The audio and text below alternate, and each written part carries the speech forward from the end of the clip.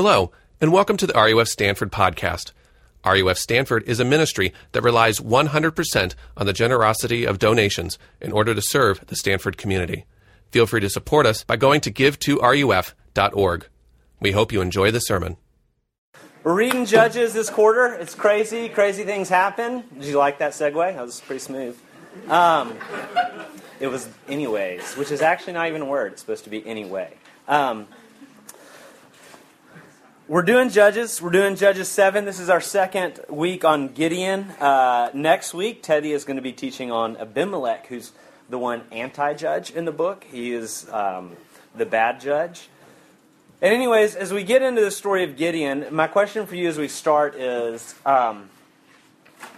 where is a place or time in your life where you've seen people unite who normally divide? And by that I mean we have a lot of things that divide us. Ages, gender, ethnicity, socioeconomics, education level, criminal background, personality, politics, religion. Have you ever seen a place or had an experience where all those things that normally divide us disappear and people are unified? And of course, for that kind of thing to happen, right, for that kind of experience to happen, for the things that normally divide us to disappear and people to unify, two things have to happen. A, our natural-born instinct to judge others and evaluate others and say, oh, I can't relate to them because, and then articulate all the differences, right? That has to disappear, that inborn instinct to make judgments about someone else and then tell ourselves we can't relate to them. But then also our inborn instinct to say, I can't belong, right? Here are all the reasons I don't fit in. Here are all the reasons I'm not qualified, that internal sense. I feel awkward. I don't fit here. That has to disappear. So what is the one thing that happens, and when this happens, all those differences disappear? And I suspect y'all have actually experienced this moment. The one time I've seen this happen and experienced this happen, and certainly more than one time, is this: when glory is given where glory is due. When glory is given where glory is due. Another word for that is praise. The place, or one of the places where this happens, right, is a Taylor Swift concert. Here's the clever pop culture moment, right? What happens at a Taylor Swift concert? Something so amazing happens that whether or not you're a 12-year-old girl or a 50-year-old man who have absolutely nothing in common, y'all are like, it just doesn't even matter. This is awesome. When something awesome happens that's so compellingly awesome, the things that normally divide us just fall away. Our own insufficiencies fall away. How we can't relate to these other people fall away, right? It happens in sports stadiums. I think it happens most supremely at a Taylor Swift concert. But those erase all the boundaries that divide us. Or Billy Joel concert, maybe. There you go. So you can understand the sermon, right? When we encounter something, Rob really likes Billy Joel, but when we encounter something outside of ourselves that we all recognize as awesome, all the dividers fall away. Finding that moment in reality where with your mouth and also authentically with your heart, you say, along with everybody else that you don't agree with on anything else, we all say, that's awesome. And the problem is, unless there is something outside of us that is that compelling enough to distract us from ourselves, if we don't have that thing, we run around trying to get glory for ourselves. Trying to get credit, trying to get recognition, trying to get acceptance. What sin is it's slavery to a self-salvation project. To acquiring our own glory, our own self-actualization, whatever you want to call it. And I don't think there's any better way to describe the emotional and psychological terror that happens at Stanford's campus than slavery to self-salvation. Slavery to self-salvation is whatever that narrative you're telling you about yourself that makes you glorious. I used to have my major comparison point in my life for most of my life was my older brother. And I used to have this little narrative that I told myself that made me feel valid as a person. Let me tell you about pathetic. I'm kind of opening myself up to you a little bit. But I used to always say, I have to either be able to be smarter than him or be able to beat him up. And growing up, I was always smarter than him, and then at some point he got really, really smart. He has 5 degrees post-grad now. Knows like 6 or 7 languages, is published and everything. But right about that time when he passed me academically, his body essentially withered and I started lifting weights, and now I can destroy him. And I was like, as long as I was either smarter than him or beat him up, right, I had something. It's my thing. And we all want to have something. We got to have some glory. If there's not something outside of us that's glorious enough to distract us from ourselves, then what we're left with is trying to manifest some glory for ourselves, manifest our thing. One of my girls the other night said, "Dad, I don't know what my special thing is." I said, "What do you mean?" And she said, "Well, Grace is a great speller and Bill is really good at math, but what's my special thing?" And I was furious. I was like, I don't care. And nobody cares whether or not you have a special thing. And anybody that's going to value you, only if you find and can glorify in your own special thing, is not worth being your friend. Right? But that's what we all want, is our special thing. What's going to be my salvation? What's going to be the thing that makes me important? And here's what's the best thing about the best things in life. This is what makes the best things so good, is they actually free you from thinking about yourself and your own glory. That's what's great about those moments, is you forget to think about yourself because that thing is awesome. And that's actually called rest, is what's that moment is called. And the worst, and in the darkest and worst possible place in life, and we've all been there, we're definitely there when we were little kids, but we have the capacity to do it now, is when your imagination and your mind and your heart are so turned in on you, and yourself getting credit, and yourself getting validation, and you being acknowledged, and your glory that you want from someone or somewhere, somebody better recognize it. You're so turned in on yourself that you can't even enjoy the good things anymore. That you can't walk into the Taylor Swift concert and enjoy it because you have your arms crossed and you're just still working that narrative of like, I'm not being appreciated, I'm not being recognized, I'm not being glorified here. Right? We've had that moment as kids where we refuse to receive and enjoy something good our parents give us because we're too angry about the fact that we don't have personal glory.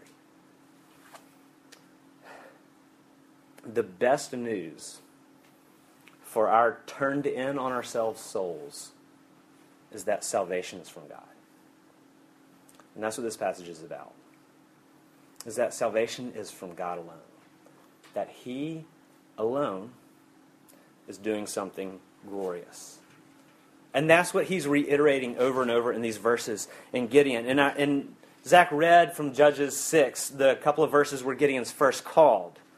And God calls Gideon, and he knows he's not a worthy candidate, and he doesn't have the power or the pedigree to do what God is asking him to do. He says, I'm the weakest, I'm from the weakest clan, and I'm the weakest in my own household. He's not the man for the job.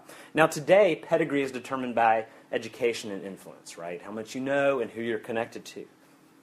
And Gideon is saying, I didn't go to Stanford. Not only did I not go to Stanford, I went to welding school in Arkansas and I failed out. That's what he's saying in our words, right? No offense if you're from Arkansas, I just went kind of general Southern right there. But I'm from Alabama, right? I didn't want to say Alabama, but right, this is him saying, I don't know Peter Thiel, I don't know President Hennessy, I know Daryl who works at Chevron. If you want a free 20-ounce Coke, I can probably score you one of those. That's the influence I have. That's my network, right, is Daryl, right? No offense if any of y'all are named Daryl or good friends named Daryl. But we measure pedigree by influence and education. They measure pedigree by family. I'm the weakest son and I'm in the weakest family. Now, why would God choose him? It's in keeping with the massive theme through the whole of Scripture. That they made this point at Grace Pres this past Sunday. God chooses the lesser son in Jacob.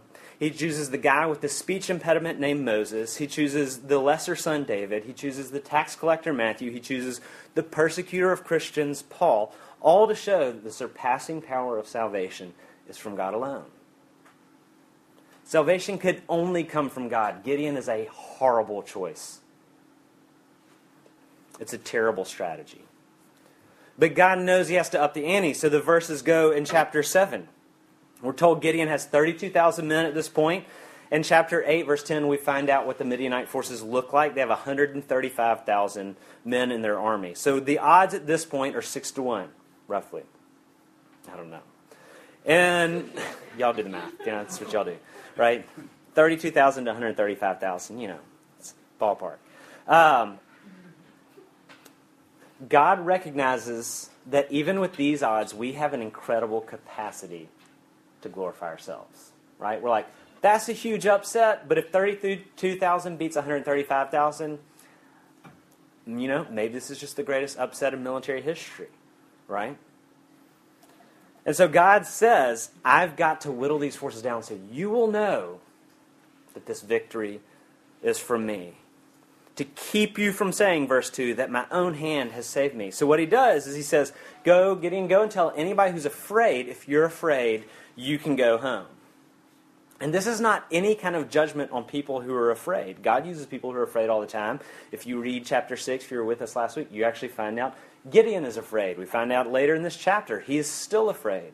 So this is nothing bad about people being afraid. God can and he does use people that are afraid. It's no judgment on being scared. God's sole purpose is to make it even more clear that if they win, it can only be God's work. So 22,000 people leave. They're down to 10,000 people. Odds, or the ratio, is 13 to 1. 13 Midianites to 1 Israelite. God says this is still too many. So he tells Midian, y'all go on a water break, and I'm going to tell you who to take with you. And then people drink one of two ways. They either drink from the ground, or they scoop up water and drink from their hand. And God says, hey, the 300 people that drink from their hand, take them with you. Send everybody else home. No, is there significance to the ways of drinking? No, there's not. The sole purpose is to create a mechanism for shrinking Gideon's army. And what does whittling an army of 10,000 down to 300 do? It makes it uncontestable that if they win, it's got to be a miracle. It has to be God intervening. God saving his people. Right, 13 to 1. We love taking credit so much. We'd love to take credit for winning 13 to 1. Now the ratio is 450 to 1. And at this point, victory can only be from God. And at this point, God even recognizes, now you understand that I'm asking you to do something impossible. And we see Gideon's afraid again in verse 10. God concedes this looks crazy. Verse 10, he says, listen, I understand if you're afraid and it's hard for you to believe that I've given the Midianites into your hand. God knows that Gideon is not excited. He doesn't want to do this, and he's afraid. He says, go sneak into the Midianite camp. And he does, and he overhears Midianites talking about a dream that they had. And the dream is bizarre. He had a dream that a huge loaf of bread rolled into our camp and smashed the tent. Another Midianite is like, I wonder if that means that God is going to give us into the hand of Gideon's army. And that's tremendous encouragement for Gideon. He gets a little boost, right? And so what unfolds over the rest of the chapter, in chapter 8, God does give the Midianites in their hand without using a single sword, right? They didn't have advanced technology or anything like that. They didn't have a super weapon. Gideon takes 300 men into the Midianite camp in the middle of the night, and they incite a riot. And the Midianites riot and kill each other. And chapter 8 is the rest of the military action of pursuing and finishing off the Midianites. They were subdued, and the land had rest. This whittling down of the army, this incredible odds, this crazy narrative of God choosing a bad leader, a small army, making it smaller and shrinking it further. God's entire purpose is he's like, you've got to see this is me. That salvation is from the Lord. And what I want to do tonight now is just spend the rest of the time talking about 4 implications of that. And the first implication is this. When we begin to understand that salvation is from God alone, we don't contribute it to it, that turns fear into worship. And this implication comes right from the text. It comes right from Gideon himself. Because once Gideon sneaks into the Midianite camp, and it begins to dawn on him, he hears them over-talking like the Midianites, wondering, I wonder if we're going to lose to Gideon's army. And Gideon all of a sudden understands, I think God is going to do this. before Gideon goes home, while he is still doing reconnaissance, he begins to worship the Lord. His fear turns into worship. Right? If we seek salvation apart from God, or maybe just like co-working with God with our own hands and with our own strength, it can take on a lot of different forms. We can do that a lot of different ways. You can do it through religious means, right? Asking yourself, am I religious enough? Am I moral enough? How am I doing? You have your list of I should reallys, right? Of all the things, I should really read the Bible more, I should really go to church, I should really get involved in RUF, or should really do a small group, whatever it is. But it doesn't always take on the form of religion. Our self-salvation project, by our own strength with our own hands, oftentimes can look very a-religious or irreligious. Everybody is looking for salvation. It's the driving force in our life. So we attach ourselves to some dream, right? A relationship, a marriage, a cause, an achievement, acceptance. I recently had a friend who knew what his dream was very clearly. Y'all have these friends, maybe some of y'all, you know what your dream is. That this thing, if it's actualized in my life, that's it. I don't know how to dream past it, because that's my salvation. And he found out 2 weeks ago that he has a permanent medical condition that is taking that dream away from him for the rest of his life. This thing, we talked about all the time, he said, this is the only thing that makes me happy. 2 weeks ago, he found out he can never do it ever again. He had planned his whole life. Like some of y'all, organized his whole life. He was achieving. He was heading on that course. He had everything in place. Medical condition he couldn't have prevented. That's just inside his body. His dream is gone forever. And we remain afraid, and that's why we're anxious, is because at any moment, your dreams and your plan for saving yourself can be taken, because all our strength and all our plans can be erased in a minute by a virus, by a mistake, by someone else. Right? The Stanford kid that got arrested last week, a brief lapse in judgment, that guy's life is over, whether or not he gets convicted. Right? It was wrong, but that was a 15-minute bad decision. His life's over. His dreams are erased. Right? We live this insane delusion of control, that I do have control, I can manifest my dreams, I can get what I want out of this life. And that delusion of control is the source of our anxiety and insecurity. And it's a lie that we all choose to believe, because our deeper self actually knows it's not true. If we sit through and reason through it, we know it's not true that we have control. But our shallow self won't admit it, because we actually can't deal with the reality that we don't have control. So we actually choose a lie. I think we all know on some level that we don't have control. And as long as your hope of salvation rests in anything that's precarious, namely yourself, then precarious hope is the definition of insecurity. And no matter how much of your hope that you achieve, it will always remain precarious.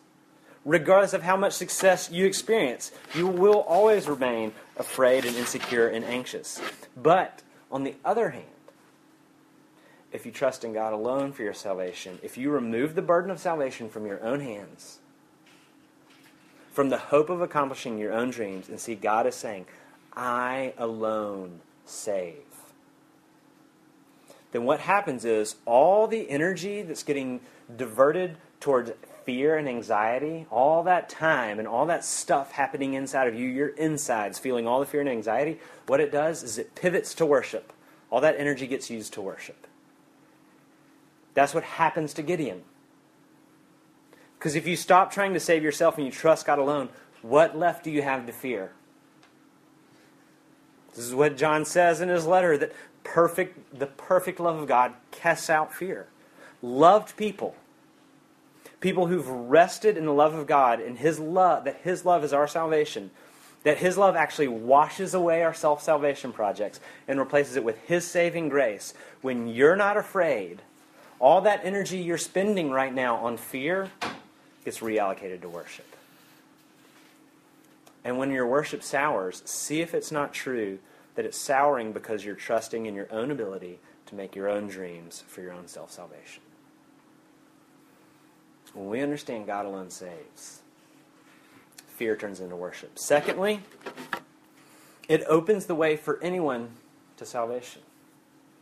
If salvation is from God and it's not in our hands, in other words, not determined by our capacity to be religious enough or Christian enough or moral enough or work hard enough, then what's the pre-qualification process? Well, how do some people become Christians and others not, right? Because there's only a certain type of person can be saved. It's not true. In fact, belief that salvation is in our hands, that's the only kind of salvation that's closed off to people based on moral performance or work ethic or ability or discipline. The salvation that Stanford offers is incredibly conditional. We actually love exclusive forms of salvation that are works-based. We love it. It's what makes Stanford exceptional. It's why your degree is worth anything, is because people are excluded. If everybody's included, your degree would be worthless, wouldn't it? We love exclusion. We love works-based salvation. That's why we can't conceive of what the Bible's actually saying. That's the reason it's so hard to believe. Is actually because we're so addicted to the idea of our works being our salvation. Because Stanford, its salvation is conditional. Your parents, their salvation is conditional. Your cause, your friends, all of those things are incredibly conditional, aren't they? You've got to be the right type of person and act a certain way, and you could forfeit any of those things at any given time according to your behavior. Right? And oftentimes you might find yourself in this place of thinking the free offer of God's love, I'm not the kind of person that's a candidate for that. Not me, I'm not a religious type, I'm not moral enough, I'm not like Christians are. I don't meet the bare minimum standard for what it means to be a Christian. That means you just haven't heard the Bible yet. Because this is the amazing thing about the New Testament. It's precisely the people who know they don't meet the bare minimum standards of holiness that are always far closer to the kingdom of God and understand Jesus far deeper. Because you understand at that point, you begin to understand the cross at that point. You begin to realize, okay, if he let me in, that means anybody can come in. Yes. Now you understand. And the people who always think, there's a lot to commend about me, are always the people that Jesus is saying, oh, they're far from the kingdom. The people who are still saying, there's a lot I've done with my own hands and in my own life that I think God's going to be pretty happy with. And he's probably going to help me out. Those people are the furthest from the kingdom, according to Jesus. When you know you're not a Christian type, you're very close to the kingdom. And then we sang the song, come you who are weary and heavy laden, bruised and broken by the fall. If you tarry till you're better, you will never come at all. People all the time, I do CrossFit. People all the time say, I got to get in shape before I come do CrossFit with you. Right? Which is not true about CrossFit, just like it's not true about the gospel. Right? You don't tarry and wait around till you're Christian enough to come do business with God. If you come to him that way, you'll never understand anything he's talking to you about. Don't tarry till you're better. Because like the hymn says, not the righteous, but sinners Jesus came to call. Nothing else works like this. This is why it's so hard to conceive of. We all hear the words that are coming out of my mouth. I even hear them. And we kind of vaguely can reiterate the principle of like, this is the free offer of the gospel for anyone. Our hearts don't understand this because nothing else in our lives works this way. Marriage doesn't work this way. Stanford doesn't work this way. Dating doesn't work this way. Employment doesn't work this way. Achievement doesn't work this way. Friendship doesn't work this way. Now, in all those things, we have a lot of friendships that can last pretty long time, right? For a while. All of those things have performance limits on them. Nothing else says it's all by God's grace. All of the things you can disqualify yourself from. Everything requires some work on your part. If salvation is God's doing and we don't in any way contribute to our own salvation, Romans says nobody's saved by works of the law. No one. Then the only requirement is simply we cry out for it. That's the picture we have in Judges of Israel. What qualifies them for being saved by God in this Judges cycle that we see happens over and over again when they fall into sin? The only thing they ever contribute to their salvation is crying out for it. That's what God requires of you. There's one requirement. Crying out for salvation. But you see, if you think you still have the capacity to meet God halfway, you're not going to cry out. You're going to tarry until you're better. Right? If God alone saves, fear turns into worship. Anybody is welcome. unlike anything else in the world. Thirdly, it destroys oppression.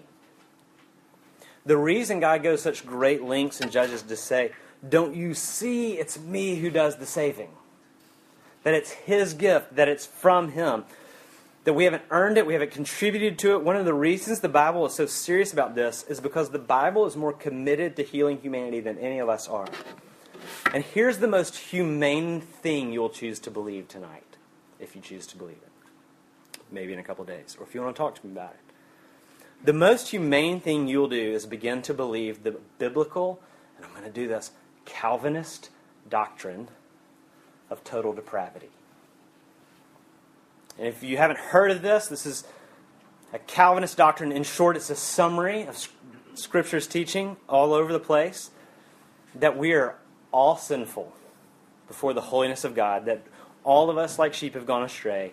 And it's not that we've sinned a couple of times, but actually that we have a natural, born with it, got it from our parents because they got it from their parents because they got it from their parents, bent nature to love ourselves and worship created things instead of love God and worship Him. And so we sin, and we are naturally sinful. The reason we sin is because that's us.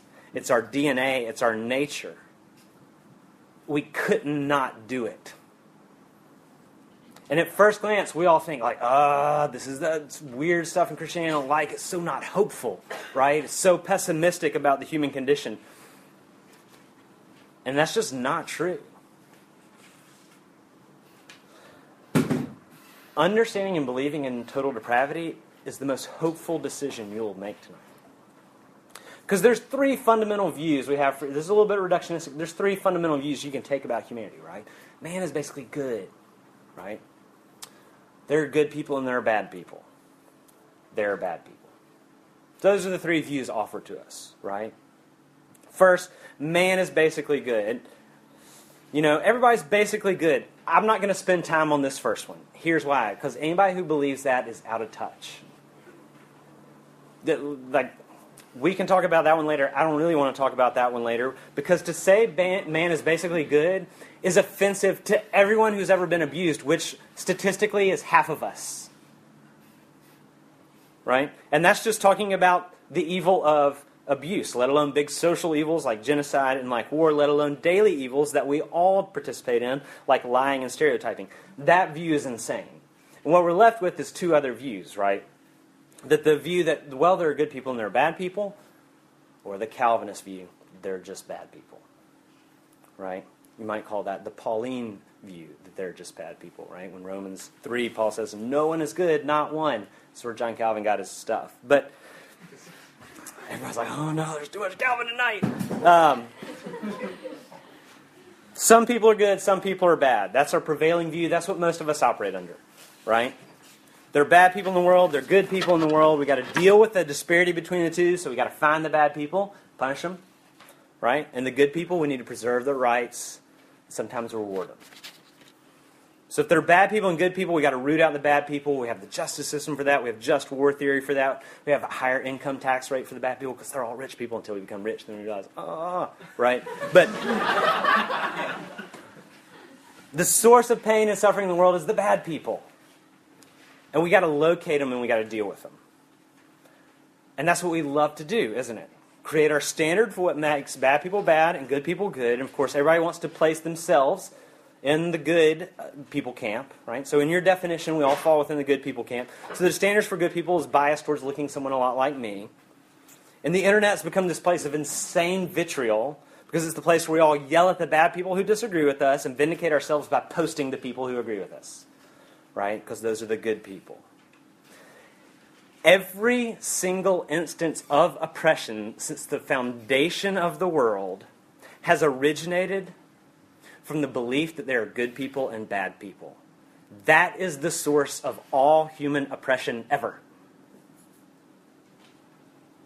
Because some people define it across racial lines, across ethnic lines, socioeconomic lines. We use all kind of lines, educational lines, right? Because we think we have the standard for what's good, and oftentimes our standard shifts because we can't even keep our own standard. And those people, they don't get it, the bad people. So we got to get them. We need to make rules and laws about them to protect them from themselves and us from them, right? They got to be silenced. And the one way that you can eliminate the hope at a peaceful society is to divide the world between good people and bad people. Here's what one Christian thinker said: if you don't hear the bad news about yourself, you will never know yourself. And what will happen is you'll be pumped up with false confidence and false virtue, and you'll think it gives you license. And a large share of all the cruelties of the world will follow. Evil done knowingly is really rare. Evil done knowingly is really rare compared to the evil done by people who are sure they themselves are good, and that evil is hatefully concentrated in some other person. Some other person who makes your flesh creep because they've become exactly as unbearable and as creepy and as disgusting as you fear the mess would be beneath your own mask of virtue if you ever dared look at it. When we create categories that the Bible does not create, but we love to create, of bad people and good people, you become an oppressor. The one posture, the one view of humanity that eliminates our ability to boast in ourselves, to think well of ourselves and worse of others, to completely remove the possibility of stratifying culture into good and bad, into deserving and undeserving, into right and wrong types, people who don't get it and people who do get it. The only thing that will remove that is the doctrine of total depravity. That we're all bad. And it's not that we're all bad, but some people turn it around and become good, and God finds them and loves them. He's like, hey, that's great. That's false Christianity. If you've seen that practice anywhere, it has nothing to do with biblical Christianity. The gospel is, salvation is all from God. We contribute nothing to it. We couldn't if we ever wanted. It's all of grace. The only thing that ever keeps us from receiving His grace is our unwillingness to acknowledge our sin-sick condition. And this means that anyone who truly understands that salvation is God's free grace, anyone who gets that they can never, if anyone who gets that can never see or treat the greatest people in the world or the worst people in the world as any better or worse than them. This is why Paul says in Ephesians 2, by grace you've been saved through faith, not of yourselves. It's the gift of God. Not a result of anything you've done, so that no one can boast. The doctrine of God's salvation, is God's free gift to the undeserving, destroys any possibility of being dismissive, of being judgmental, of being oppressive, of being patronizing, of being elitist, paternalistic, arrogant, boastful, or proud. In fact, it will cause you to have compassion and sympathy on the worst people in the world. Because you realize it was nothing about me. And the seed of all kinds of evil is totally inside of me. And when Christians are found to be like we sometimes, maybe often are, judgmental and dismissive and arrogant, it's not because we are Christians, it's because we're not Christian enough. And what we need is more Christ, not less. When Christians become judgmental, you can identify, that's the place where they're not understanding the gospel. It's not because they get the gospel too much, because they don't get it enough. Because we don't get it enough. If salvation is God's only doing, and we contribute nothing, oppression dies. It dies. It's the only thing that can kill oppression. Locking up the bad people, preserving good people, doesn't do it. Believing everybody good is just asinine. You want to kill oppression? You got to believe everybody's bad. So, salvation from God turns fear into worship. It means the gospel is for anyone. It actually ends oppression, and lastly, it ennobles every human being. If salvation is God's work, what's your place in His mission? Look at Gideon.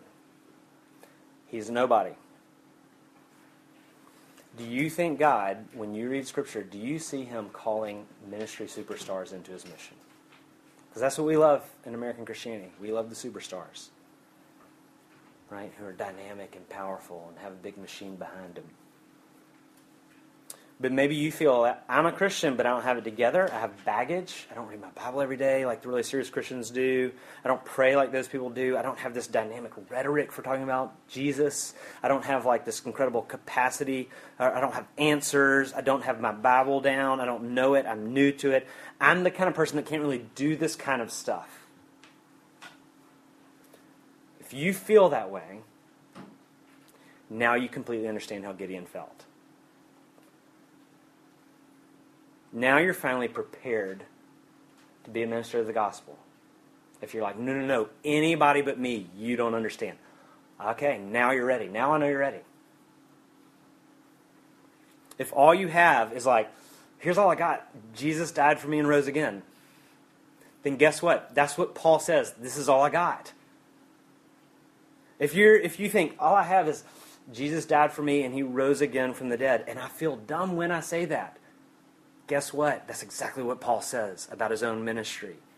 Then you're in the same boat when he says in 1 Corinthians, I'm not a crafty debater or a philosopher. The Greeks like great arguments. I can't produce powerful signs and powerful moments. The Jews love powerful moments. I just have the story of Jesus and him crucified. And Paul says of himself, I preached among y'all in weakness, and I was trembling, and I used stumbling words.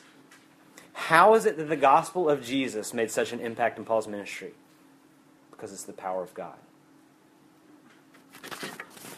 The church is not a place where superstars shine. It is a place where God receives and uses weak people. God uses people who are afraid. One implication is that having faith, doesn't mean that you're someone who's not afraid. A lot of times we think that, right? If I really had faith, I wouldn't be afraid. God calling you to something doesn't mean that you're excited about it. We like to think about that. Well, how do I know if God wants me to do this thing or is calling me into this place or whatever it is or to these people? It is not an indicator that God is calling you if you're really excited about it and think you're equipped for it. You need to go read the Bible, because more often than not in the Bible, a pretty good sign that God is calling you to something is this. You don't want to do it and you don't have the ability to do it. Neither desire nor the ability. If you're like, I think God's asked me to do something, but I don't want to, and I don't think I can, then he's probably calling you. That would be more in line with Scripture. Right? If you think God is calling you and you're enthusiastic about it, and you think you're pretty suited to be successful in it, then are you trusting God for anything? If you're afraid, then moving forward in obedience means you're trusting God. Moving forward in obedience when you're afraid is a much bigger sign of faith than being excited. In the Bible, faith is more often exhibited when you do something you're not excited about, and when you do it saying, all right, God, I'm going to trust you. Whatever it is, truths that you need to tell someone, sin that you need to confess, sharing the love of Christ where you need to share the love of Christ, forgiving people that you need to forgive, letting go of trusting in your dreams, letting go of bitterness, trusting what God has clearly said instead of what you want, serving someone you don't want to or have the time to, walking with someone through a dark period. No one feels equipped for any of these moments. If you do feel equipped, come and talk to me, because maybe you don't need to go in that moment just yet. I don't think you understand what God's calling you to if you're like, yeah, I got this. We think you can only do those things if you're strong and you're suited for it. If salvation is from God, you can only do these things when you're the least prepared and the least suited for it. The worst thing you can do is wait around thinking, I need to become a certain type of person before I can go and do what God wants me to do. God saves. So go do something stupid. And if you feel brittle and you feel foolish trying to obey God, now you understand Paul when he says in 2 Corinthians that we have this treasure, the gospel. And it's being carried in the world through these fragile jars of clay, which is us. And Paul gets it. He says God's bringing the gospel into the world through fragile jars of clay, us, so that it will be shown that the surpassing power to save is from God alone. The mission of God is the only task that ennobles everybody. And all the other endeavors we engage in, that in order to give us some meaning, we get our meaning precisely from excluding other people. Right? This endeavor is worthwhile because other people can't do it. This is the only endeavor that actually ennobles everyone. I wish I had some cool conclusion and try to think of some great story with children in it so that we'd all be moved by it. I don't have a cool conclusion. So here's the conclusion, right? One sentence for Christians, for skeptics, for non-Christians, for you not know where you are. Will you please confess the weariness and folly of your self-salvation project and cry out to Jesus to save you? Let's pray.